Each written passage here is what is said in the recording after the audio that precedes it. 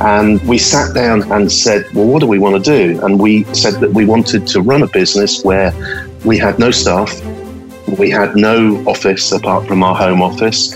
And because we didn't have much money at that point, it had to be something that required no capital investment. And in that time, it's grown from very small beginnings to a 7-figure business that gets 3 million visitors to the site a year and has multiple income streams, but still run by just my wife, Julie, and myself from our home office while we travel. You're listening to Mike Cliff Jones, my special guest on today's episode of the Subscription Entrepreneur Podcast. Mike is an extraordinary entrepreneur and the founder of Lanzarote Information. They're a travel destination website that provides helpful resources for anyone who wants to visit the beautiful Canary Island.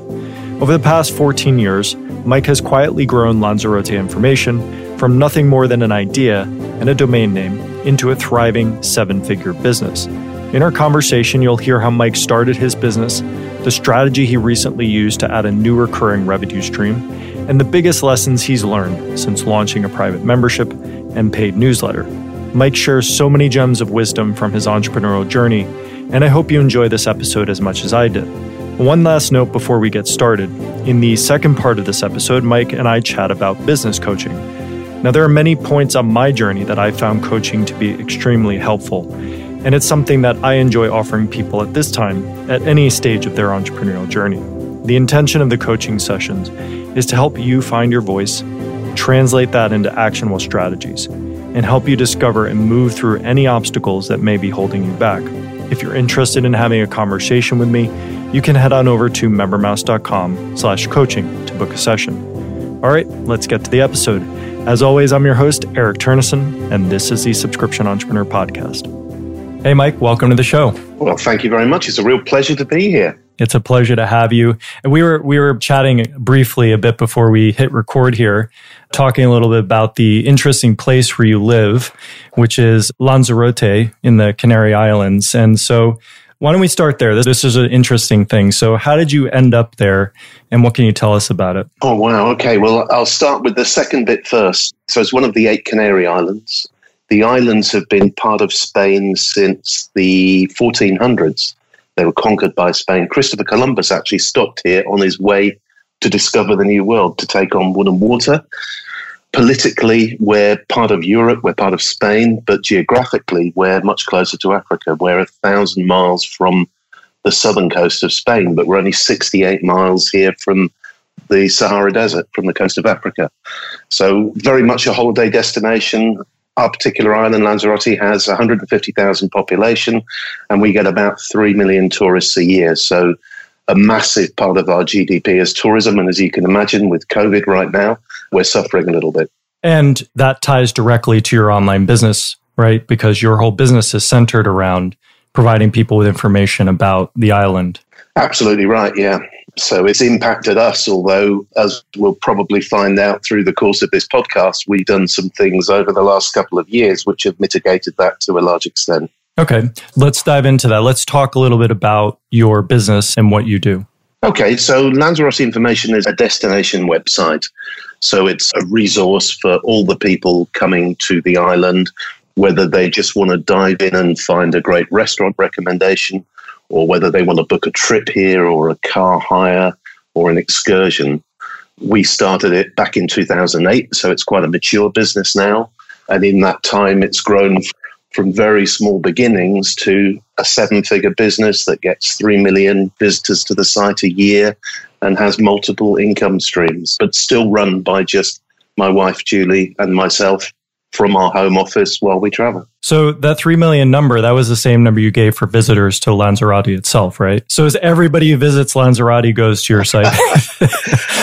I was quite proud when we hit 3 million, which was about 2 years ago, because it then enables me to say to potential advertisers or other people that pretty much everybody who comes to the island touches our website or our Facebook page or our YouTube channel in some way.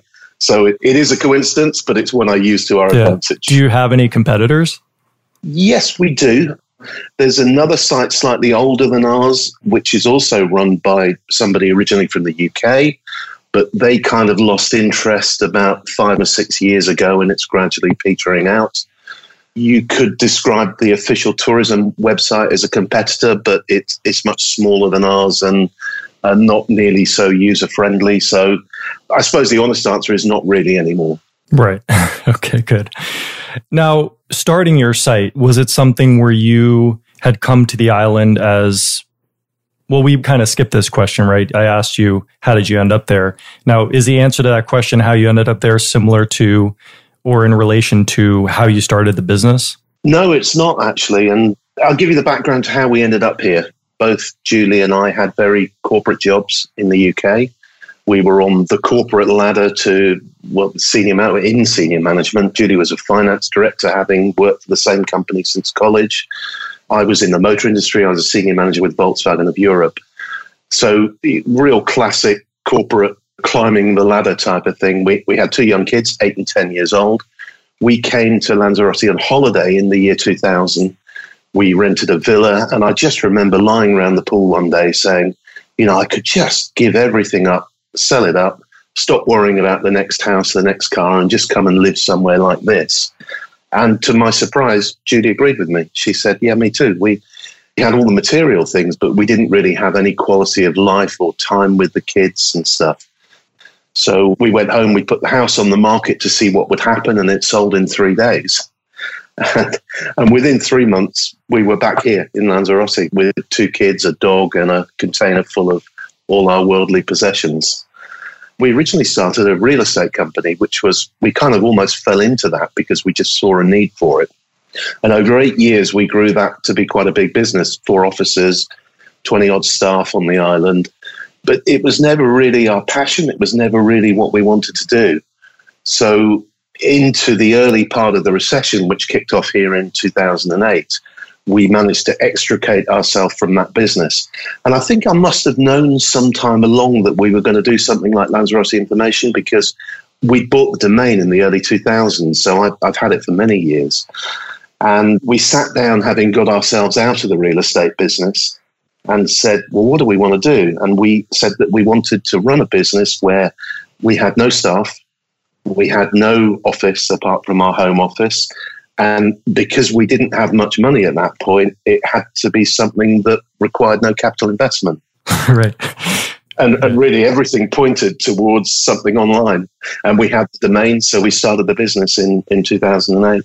Well, there's a number of things I love about that story. The first thing is that there's so many touchstones in that story that a lot of people could resonate with, starting with the one where you have a great job, you go on vacation, you start to relax a little bit, and you realize that what is my life about? Is this really what I wanted, etc. And that happened a couple of times in that story where you start the real estate business and you get to a point where you're like, wait a second, you check in. But I think the critical piece that differs in your story from a lot of people's is that you actually did something about it after you had that realization. Yeah, we did. And in both cases, I suppose, I think we're both executors. Is that the right word? We do react to stuff and we change things when we need to. And, looking back now across the last 20 years, moving here was the best thing we ever did. It was a fantastic place to bring up the kids. And starting Lanzarote Information was the second best thing we ever did, because it's given us who would have known, back then in what were some fairly dark days in the beginning, who would have known that it could produce this wonderful business. So I guess the message for me is, if it feels right, do it. Yeah, that's a great message. Now let's talk about, because this is kind of foreshadowing, another point where you realized, okay, we need to make a transition. And this is something we're going to talk about. But before we get there, let's talk about those early days of the business and getting it to the point. Like, what strategy did you use and what mechanisms did you use to get it profitable for you so that you could run it the way that you wanted? Yeah, it was really hard. I mean, back in 2008, 9, 10, there just wasn't the information online that's available now. You can search YouTube and find out how to do just about anything online. And I was coming in with no background as a developer, and I was the tech guy. It was hard. It was difficult in the beginning, and everything seemed to be painfully slow. What kind of saved me really was Twitter, and I discovered Twitter, and I found that there were a lot of other people doing similar stuff around the world. And fairly quickly established that 90% of them were faking it until they were going to make it. And I narrowed in on the 10% who were actually doing it successfully. And I learned a lot by watching them, researching what they were doing, listening to them, asking them on Twitter, how the hell do you do this? And kind of what I discovered was that there were really, to me, 3 phases of a content-based business. The first phase is all about building what we now call pillar content. So creating a platform of really good content. The second phase is all about building audience. And, we learned how to use social media, email marketing, and SEO.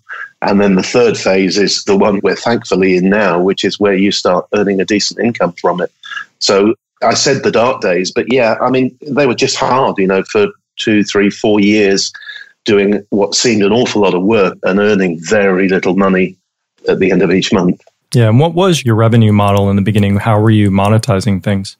Well, my first thought was AdSense. And when I discovered AdSense, I thought, we're going to earn an absolute fortune doing this. And like so many people, I think it took 6 months before we actually had the first check. And it was checks in those days from AdSense. Mm-hmm. So then I moved to a local advertising model and, knocked doors on businesses on the island and said, this is going to be huge. You need to be part of it. I'm delighted to say the first advertiser we ever took on is still with us today after all these years. And we made a promise in the early days, and it's one we've stuck to, which is that we will never price up for them. So he still pays €32 a month to advertise on Lanzarote information, which has to be the best deal in the world. Of course, yeah. Now, before we talk about your transition to a subscription-based business model and why you did that, one question I have is, so you started your real estate business and you started Lanzarote Information. Both of them had success. So do you see some commonalities in terms of how you approached both of those businesses from a fundamental standpoint that allowed you to get them both to successful places? Yeah, I guess I do. And I mean, we've got some sort of fairly strong business principles. I've just touched on one of them, which is we never increase the price once people are doing business with us. Others are that we're very honest, we're open, we're transparent, and we always do what we say we're going to do. And we accept that we make mistakes, and when we do, we put our hands up and say, we screwed up here, I'm really sorry about that, and we'll do our very best to put it right.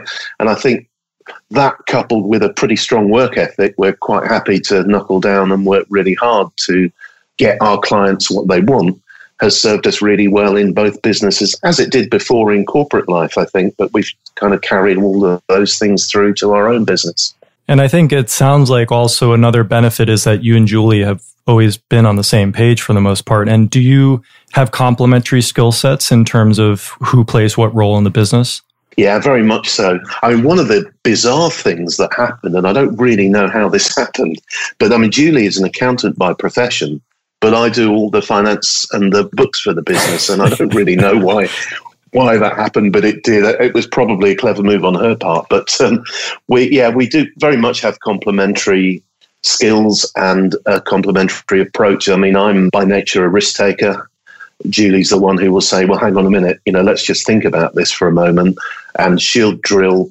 Well, I tend to be a big picture person, so I'm saying, we're going to do this and this is going to happen. And she'll drill down, sometimes to my frustration, but it always proves to be the right thing, into the details. So we work really well together, very seamlessly. Yeah, I can, from my own experience, because I'm more of a big picture person too. And at least I like to be. That's where I feel most inspired. And I kind of like find myself having to walk paths a lot before I find out that it wasn't the right thing to do. So in Julie's approach, where you kind of walk the path through thinking about it and exploring it mentally, as opposed to taking physical steps and buying things and executing and putting work hours in, etc., it actually saves a lot of time, even though it might be frustrating to experience the kind of destruction of an idea when it's so fresh. It ultimately saves you a lot of time and effort in the long run. You're absolutely right. And the trick as the partner of someone like that is learning to curb that frustration. It's, stop asking questions, just think about it. But you're absolutely right. And I love that phrase, walk the path of it with someone, because that's what she requires me to do. And I can get quite frustrated over it, but it almost always results in a better decision at the end of it. Yeah. Well, that's good. So if I remember correctly, it was about 2 years ago, you decided to switch up your business model and try out adding a membership component. So how did this initially come to you as an idea to do this? Okay, well, I'm going to answer that, but I'm just going to backtrack a bit to give people a better picture. So I talked about the fact that we had income from advertising, but what we've done over the years is add on a lot more income streams. So we became a travel agency. So we now book people's holidays to Lanzarote. We're a big hirer of cars. So we have partnerships with 3 or 4 car hire companies here on the island. And we do about 1,300 to 1,500 car hires a year. And we earn a commission on each of those. We also have a whole section of the website where people who own villas and apartments that they rent out advertise them. They pay €100 a year and they have a very nice advert on the website, and the inquiries go direct to them. So we've got significant other income streams, and in fact advertising is now our least important income stream, and I'd like to get to the point where that's gone. So that's where we've got to. Lots of different income streams earning a good money for the business and paying us a good salary and obviously covering all the overheads. So your question was, how did we get to the membership site? It actually wasn't about income. If I go back to the early days of Lanzarote Information, when we were building an audience between probably 2008 and 2013 maybe, it had a very clubby feel because the audience was very small and we had a personal relationship almost with them. You know, in those days, comments were all on the website. People would comment, we'd get to know them. We had the time to do personalized stuff for them. We could say, well, if you're coming over next week, these are 3 things you need to do. Here's a great restaurant because we know you enjoy steak. And we'd even meet with them. You know, they'd say, well, if you're around in Puerto del Carmen next Thursday, come and have a glass of wine or a cup of coffee. So we had this lovely personal relationship with them. But as the business grew and as the site traffic grew, that just became impossible. We couldn't do it. And for the vast majority of people coming to visit the site, that isn't an issue because they dive in, they get the information they want, they book a car hire, and off they go. But we kind of lost that nice clubby feel. So we came up with the idea of creating a club for people. We called it Club Lanza Info. We put it on a separate domain. It's called lanzainfo.com. And we were very specific about who it was aimed at and also who it isn't aimed at. You know, if you're someone who maybe will go to Turkey next year, if the deal's better than Lanzarote, the club's not for you. But if you're someone who comes here 3, 4 or 5 times a year, who wants to discover that beach that you can go to on a Thursday and there's nobody else there, and you maybe want to eat where the fishermen have their breakfast on a Saturday morning, that kind of information we can share with you. We can give you personal itineraries. We can give you discounts on the stuff you do and stuff like that. And that's how the club was born. So it was always about being a relatively small number of super fans in the online marketing parlance. You know, we call them Lanzarote lovers. And that we set that up. It was actually in August of last year. So we've just been through the first round of annual renewals for those people. And so far, so good? Yeah, I mean, fantastic. My hope for it in the beginning was that we might get 100 members. As I said, we charge €100 a year. So it wasn't about creating a huge amount of income, but it was giving those people a much more personal service and having a better relationship with them. We actually ended up with, I think, from launch, 186, and we're now up to 206. We may well close it at some point. You know, when we get to, my feeling is somewhere between 250 and 300, it'll go onto a waiting list because we don't want it to become too big and lose that personal touch we've got with them. Yeah, one theme I'm also noticing from the beginning of when you started this business up until what you're talking about now is there's also a strong component of being of service, right? So you started with advertising because that was probably the first idea. And of course, that's a service. But over time, you kept listening to your client. right? Because I imagine at some point, the car companies and the villas or whoever was advertising with you, you were recognizing, hey, we could actually make this process a lot more efficient. And also it could increase our revenue. And also it means that we can deal with the people that we want to deal and not deal with this advertising thing. And at some point, people on your site probably kept asking you the same questions. You developed, the membership was probably even there before you even created the physical membership. You were probably dealing with people over email and you're like, hey, wait a second. I'm sharing all these things with people who live here, people who seem to characterize themselves a certain way. So everybody just heard you say this. The reason I'm packaging up this way is because I think that a lot of times this is the success for the business. Like a lot of times the business tells you where it should go. And as long as you're listening, you can pay attention to those things and follow it. And then it will lead to success. Yeah, you're right. And again, you've encapsulated it in a way I hadn't thought of before, but it was the business telling us what to do and our clients telling us what they wanted. And one of the frustrations was before we had the club, you're absolutely right. These people were there and they were saying to us, we're over next week. Can we have dinner? And because we were in this sort of place where we thought, well, we can't do that. So we weren't doing it with anyone. Now that we've got them in the club and we know them much better than we did 2 years ago, it's easy for us to say yes because they've become friends actually rather than clients. Right. It seems to be that's reflective of, and also just before I go on to this point, that's the same kind of success that companies like Airbnb, Craigslist, pretty much Craigslist was the granddaddy of a lot of different sites. As you could find jobs, you could find homes, you could sell stuff. So there's a lot of spin-off sites like Airbnb who focused on one part of what Craigslist does and just made it a lot better, right? Providing that service of connecting people so that they could find a place to stay. But yeah, so when did the doors open on this membership? August 2019. Okay. So a little over a year then. Exactly. So what have been some of the biggest lessons that you've learned since opening this? I think you have to be prepared to change things. So we were shooting in the dark when we were trying to decide what the membership benefits would be. And what we decided to go with in the end was quarterly meetups. We call them meetups, but it's basically when members are on the island, we all get together and we go and do something. So, for example, we're doing one tomorrow where we're walking through one of the very historic towns on the island. I'll be giving a talk to everyone about the old buildings and what they used to be, and then we'll all go for tapas lunch somewhere. Last month, we did one where we went to two of the remote islands and went and looked at bird sanctuaries, and then we landed on a beach and swam off somewhere else for lunch and stuff like that. So meetups we thought were going to be quite important. In fact, they were much more important than we originally thought. So our plan was to do them quarterly.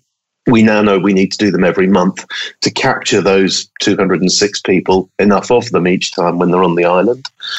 We have another club benefit was discounts. So they get discounts on car hire, on excursions, with various shops who are advertisers with us and stuff like that. Nobody's really that interested in it. So there's no effort going into increasing that. I thought it was going to be a massive benefit, but it hasn't been. We initially set up a forum, which is still there on the website, and we steered away from creating a Facebook group because we figured our demographic, a lot of them may not be on Facebook, but because of member pressure, we said, okay, well, we'll do both then. This was maybe 3 or 4 months in. We created an unlisted Facebook group. I can't think of the right word in English, but an unlisted Facebook group so other people can't see it. And it's just been fantastic. I mean, it's become the sort of center of the club now. Everyone, I think we've got 14 members on the island at the moment, despite COVID, and they're posting pictures every day in their jacuzzis and their hire jeeps and all that kind of stuff. So there's a real nice vibe going on from that. So I think I learned that you need to be prepared to shift things around as you're going along. And we've done it. We've reacted to it, listened to your members, asked them, and ask a lot of open questions in the Facebook group. And I get lots of great feedback on it. We can't do everything they ask for, but we do our very best. Great. Now, I have a selfish question to ask you. I'm wondering about the technical experience that it was introducing the membership component into your site, like what that experience was like for you personally, because you're not, as you said earlier, you're not any sort of technical background developer or anything like this. So I just want to hear what that was like for you. It was really straightforward, actually. I mean, so we're now up to across the two, the subscription and the membership, to 1,500 odd members on MemberMouse. Installing it was easy. I haven't ever had to contact support for help. I found the videos and the information, which is within WordPress. I don't have to go searching elsewhere. Told me everything I needed to know, really. I made sure, from experience, I made sure first that the integrations were there. Our email list is with GetResponse, and MemberMouse talks beautifully to GetResponse. That all works perfectly. And income comes through Stripe. And again, MemberMouse and Stripe play together very nicely. So the experience has been very good. As I say, I haven't had to contact support for help, so that's got to be a good thing. We're well over a year in with 1,500 members. Okay, so something else that comes to mind now is like you seem to have some like magical protection around you that avoids obstacles from coming into your life. Either that or you just haven't been telling me about them. So I'm wondering, because from the time in your life, what was it, 2000, where you guys first visited the island and decided, okay, we're going to leave. Right, your house went on the market, sold within 3 days. You were back on the island within 3 months. Like, it just seems like there weren't any obstacles. But is that the case, or is like? No. There are always obstacles. But I would say to you, and I said this for years as a joke, I am the luckiest man in the world. I mean, it's worth saying it, actually. My first wife very sadly died suddenly. She was the absolute love of my life. When she died and when I'd got over that, I took a decision that I was going to become an international playboy and I was just going to have this fantastic single life. And I met Julie, who, again, is the absolute love of my life. I mean, there aren't many people who can say they've met the love of their life twice in the same lifetime, and I've done that. And I just tend to be lucky, I guess. I don't know why, and I don't know how I like it, but there are always obstacles. And I mean, just learning how to do stuff on the web was a major learning curve for me, and I made lots of mistakes. I tell you the biggest one, and this is quite funny. So we're back in 2008. We've agreed we're going to start this online business. We own the domain lanzarotteinformation.com. And I said to Julie, well, what we need is a blog. And I've done some research on blogs, and they run on something called a CMS, a content management system. So I got some hosting and I went into the server and I looked up CMS, and the first one in the whole list was Drupal because it was alphabetical, and the last one was WordPress. So I clicked Drupal because it was at the top. Yeah. And I think we spent the first 10 years on Drupal. So I am a Drupal expert, but thankfully switched to WordPress about 4 years ago, something like that. And I wish we'd done it earlier. Well, everything comes in its time. But yeah, I mean, as far as, you being the luckiest guy in the world, I think that one thing I can definitely discern just from having a short conversation with you, you have a very positive outlook on things. You have a large amount of energy, which is helpful. And I imagine that you have a lot of gratitude as well, just grateful for the things that you have, and you're not constantly thinking about what you don't have, which is a very fundamental thing, I think, in success. Yeah, I would agree with you. And what's interesting is that the last point there, being grateful for things, I think is something I only learned through the early years of Lanzarote Information, because up until that point, that luck I've talked about I don't know whether it's luck or whatever it is, that's all I kind of experienced apart from the loss of my first wife. Everything had gone my way, if you like. And then suddenly in those first few years of, Lanzarote Information, there were genuinely some weeks, some months where we didn't know where the money was going to come from for the next meal. And some difficult stuff happened as well, because we invested all the money from the real estate company into property, and the value of that property went down dramatically. And on one of them, we managed to keep the other two, including our own home, but one of them, the bank foreclosed. So there were dark times in that. But yes, I am a positive person. And I've also, along the way, learned to be grateful for having turned it around and got to where we are now. Yeah, I mean, I think there's so many quotes from different saints and television shows or whatever. The two that are coming to mind is one's from Lost, and I don't know if it originally came from there, but struggle is nature's form of strengthening. The other one is either from Christ or somebody who hung out with him. It's his, and I'm not going to get it exactly right, but blessed is the man the Lord doth test. And these things on the surface they're just the finger pointing at the moon. They're not the actual thing, but the essence of them is that if you have everything you want and you're never tested, then you never have the opportunity to really look at yourself in deeper ways and grow, right? For sure. And that was me in 2007, I would say. I mean, interestingly, you also, having been through difficult times, you then learn to want to challenge yourself. Both Julie and I did an Ironman triathlon in 2014, which took a year of really hard training. I was 50. What was I? I don't know, 54 or something like that at the time. So I wasn't young to be doing that kind of event. But again, that taught me so much about us, and how the body and the brain operate together. And I learned a lot from that experience. That's awesome. So kind of jumping back into our list here. Oh, actually, before that. So given we're in the time of COVID and all this stuff is happening, you mentioned earlier that having made the switch to a membership site helped you to kind of be protected in some ways from what would have happened if you hadn't had that set up prior to. Can you talk a little bit about that? Yeah, sure. Well, I think in financial terms, two of our income streams have basically stopped dead in March. One was car hire. Well, that didn't stop dead actually, but that reduced by about 80%, and travel reduced by about 95%. So a significant part of our business effectively ended and hasn't restarted yet. That's been mitigated by both the membership payments, because in August of this year, we had the annual renewal for those 200 odd people who signed up last year. And that's a significant chunk of income, but also by the paid newsletter that we're going to be talking about, I guess, in a few minutes, because that was another significant income that came in through the summer. And they've more than covered the loss of business that we've had through this COVID period. So, yeah, I mean, that really was a lot. That certainly wasn't judgment, and I didn't see a pandemic coming, but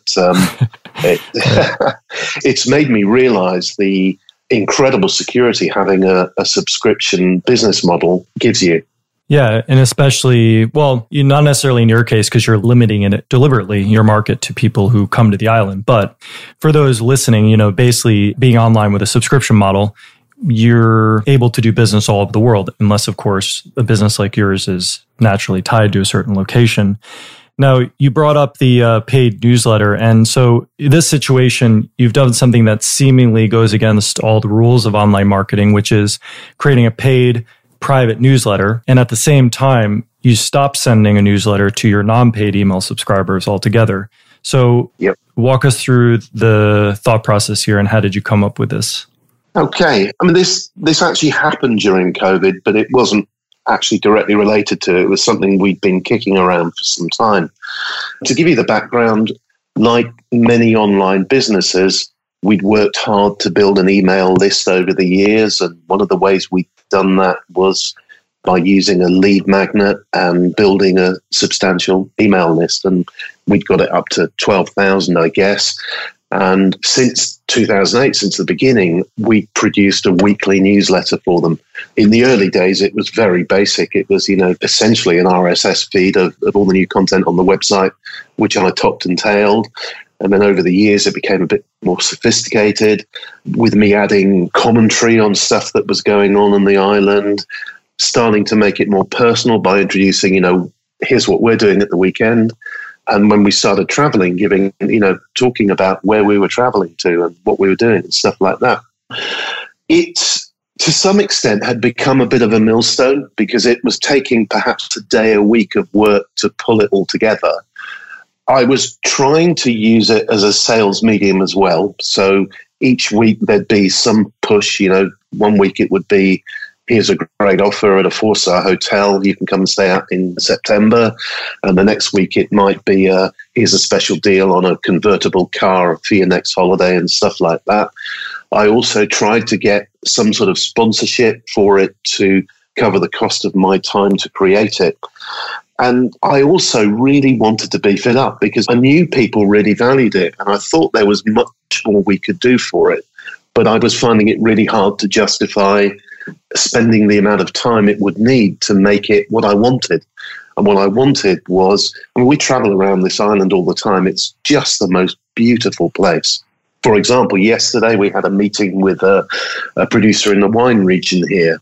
And for this week's paid newsletter, I've shot video with them, which will go into the newsletter.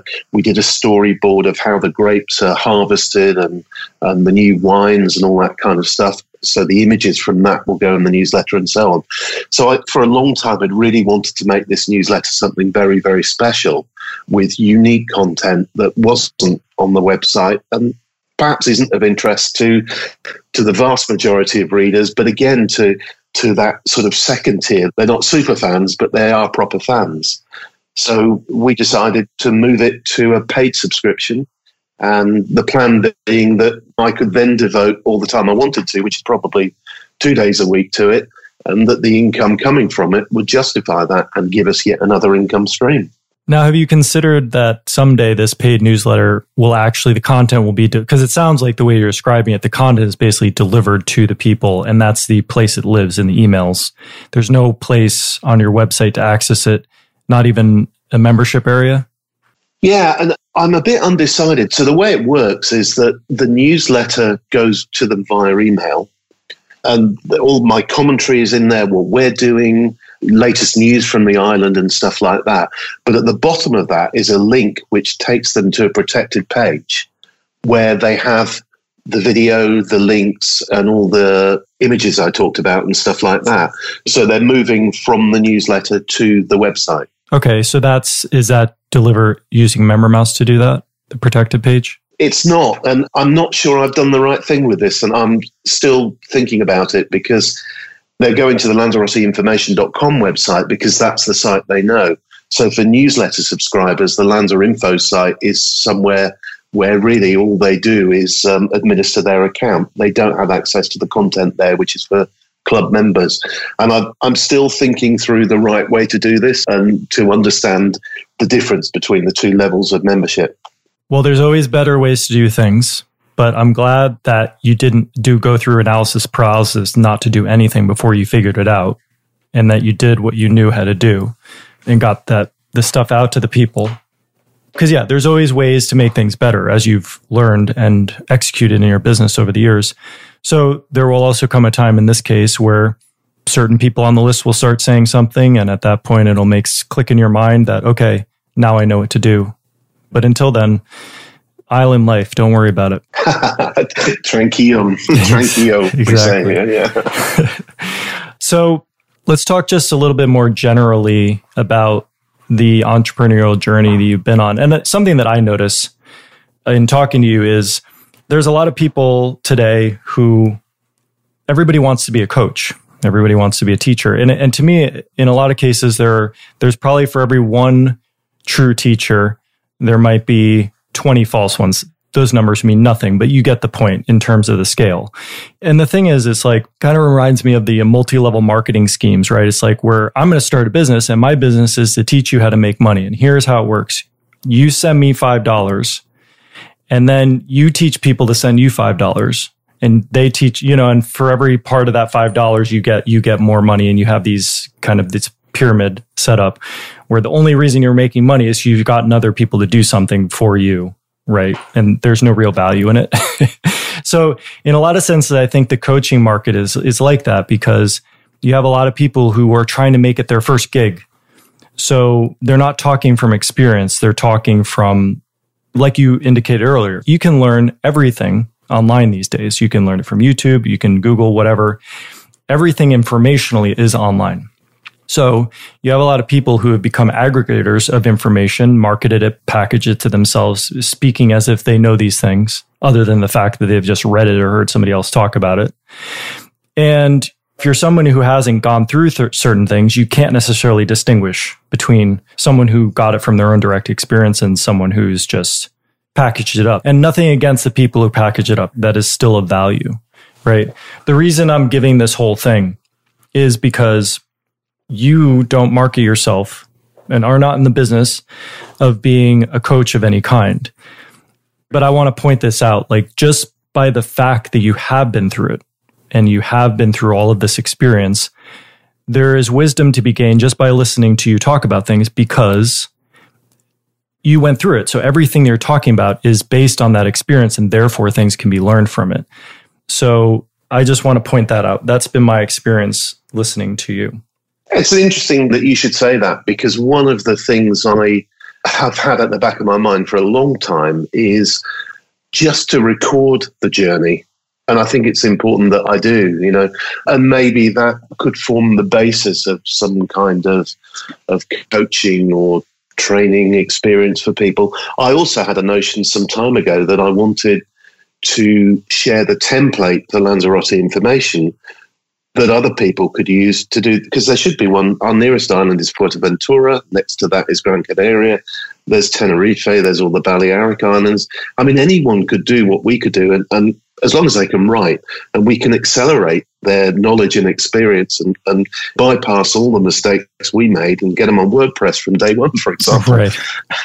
And yeah, so it's been there in the back of my mind. I haven't done anything about it yet, but it'll probably come out when I retire, and the only thing I've got is the newsletter. Maybe that'll be it. Yeah, and definitely run everything by Julie first. Yeah, I will. Because the thing is, like, I know with people who have creative, inspirational moments, and I do, inspired ideas, there's a passion to those things that it's like a wild horse that wants to carry you off into this fantastical land that you imagine is going to be there when you go there.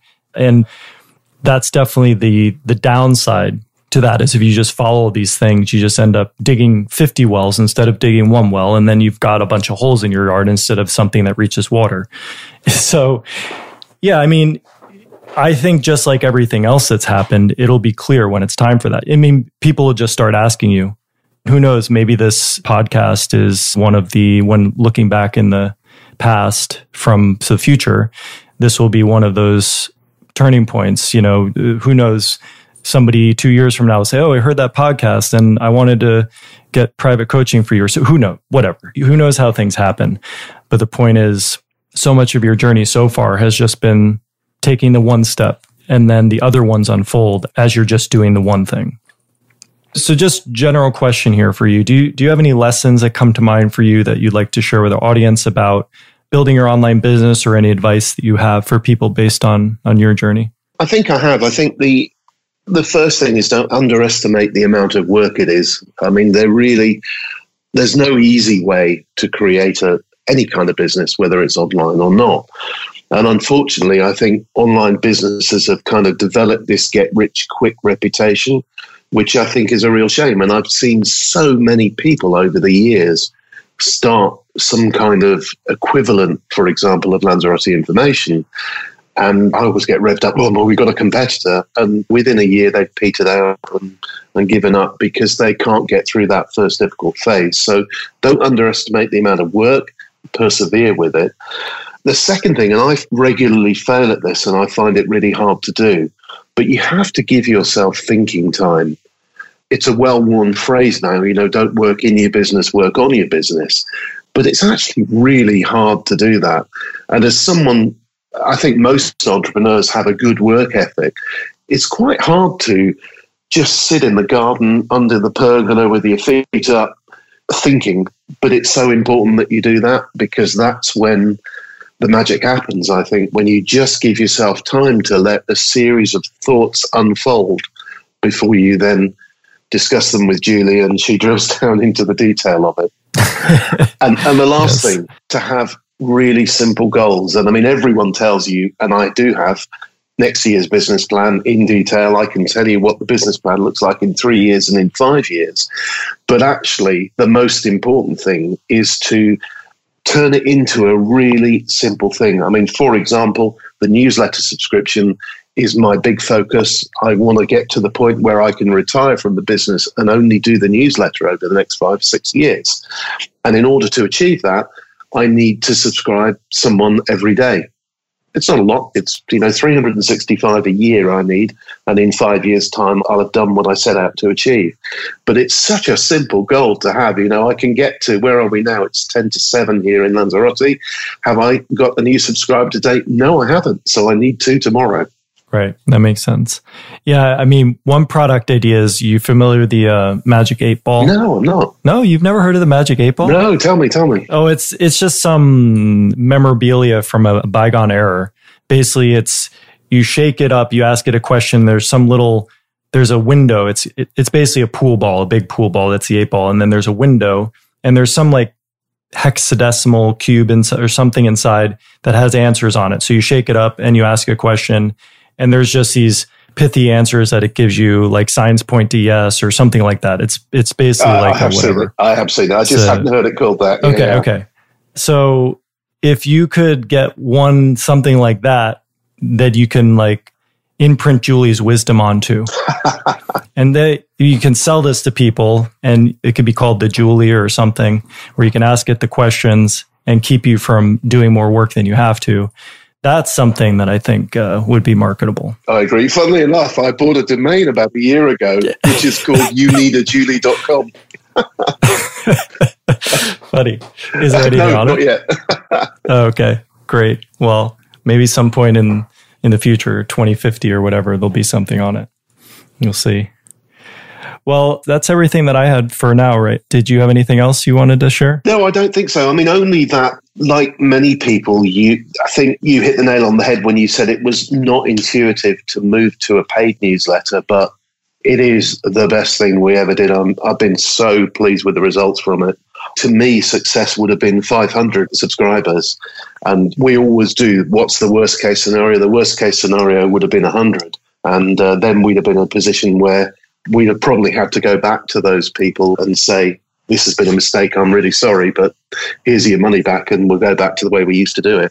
But in reality, we had over 1,000. So I was really, really pleased with the results. And as I say, it's now going to be the major component of our focus for the next few years to take me towards retirement, which I'm looking forward to. Yeah, and I take that statement, that qualifier back, because at the time I didn't really understand what you were doing. But if I put it in my frame of mind of understanding, essentially what you're doing is you're building a membership site. It doesn't look the same way, but you essentially have protected content that you're offering to people for a monthly fee. So right now it looks like a newsletter because that was a technology that you could get up off the ground immediately. But in the future, it may look like something else. But the idea is definitely the right direction to go in, because you have people who want these services and offerings from you. And this is a good way to offer it to them, get them what they need, and also in return, give you something you need to facilitate and grow the business. For sure. So just as a last check here, where are the places online that people can learn more about you? Well, obviously lanzaroteinformation.com or .co.uk. My last name is quite unusual. It's Cliff with an E -Jones. You can search for Mike Cliff Jones and you'll find me, Twitter, Facebook, all the usual places. In most places, I'm at Mike CJ. So, if you live on an interesting island anywhere in the world and you want to do something like start Lanzarote Information, do get in touch. I'm more than happy to have a natter with you and share experiences and information and advice.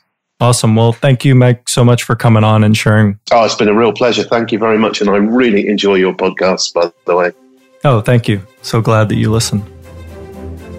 Thank you so much for listening to my entire conversation with Mike. I hope you're walking away with some inspiring ideas and insights you can put to work in your business. And many thanks to Mike for coming on the show and sharing so freely from his experience. To get the links to all the resources we mentioned in this episode, head on over to subscriptionentrepreneur.com/188. There you'll also find complete show notes and a downloadable transcript of our conversation. And if you've enjoyed this episode and would like to hear more engaging interviews with successful entrepreneurs, experts, and authors, be sure to subscribe to our podcast on iTunes, Spotify, Google Play, or Stitcher. We have a growing library of engaging episodes with many more to come. Thanks so much for being here, and we'll see you next time.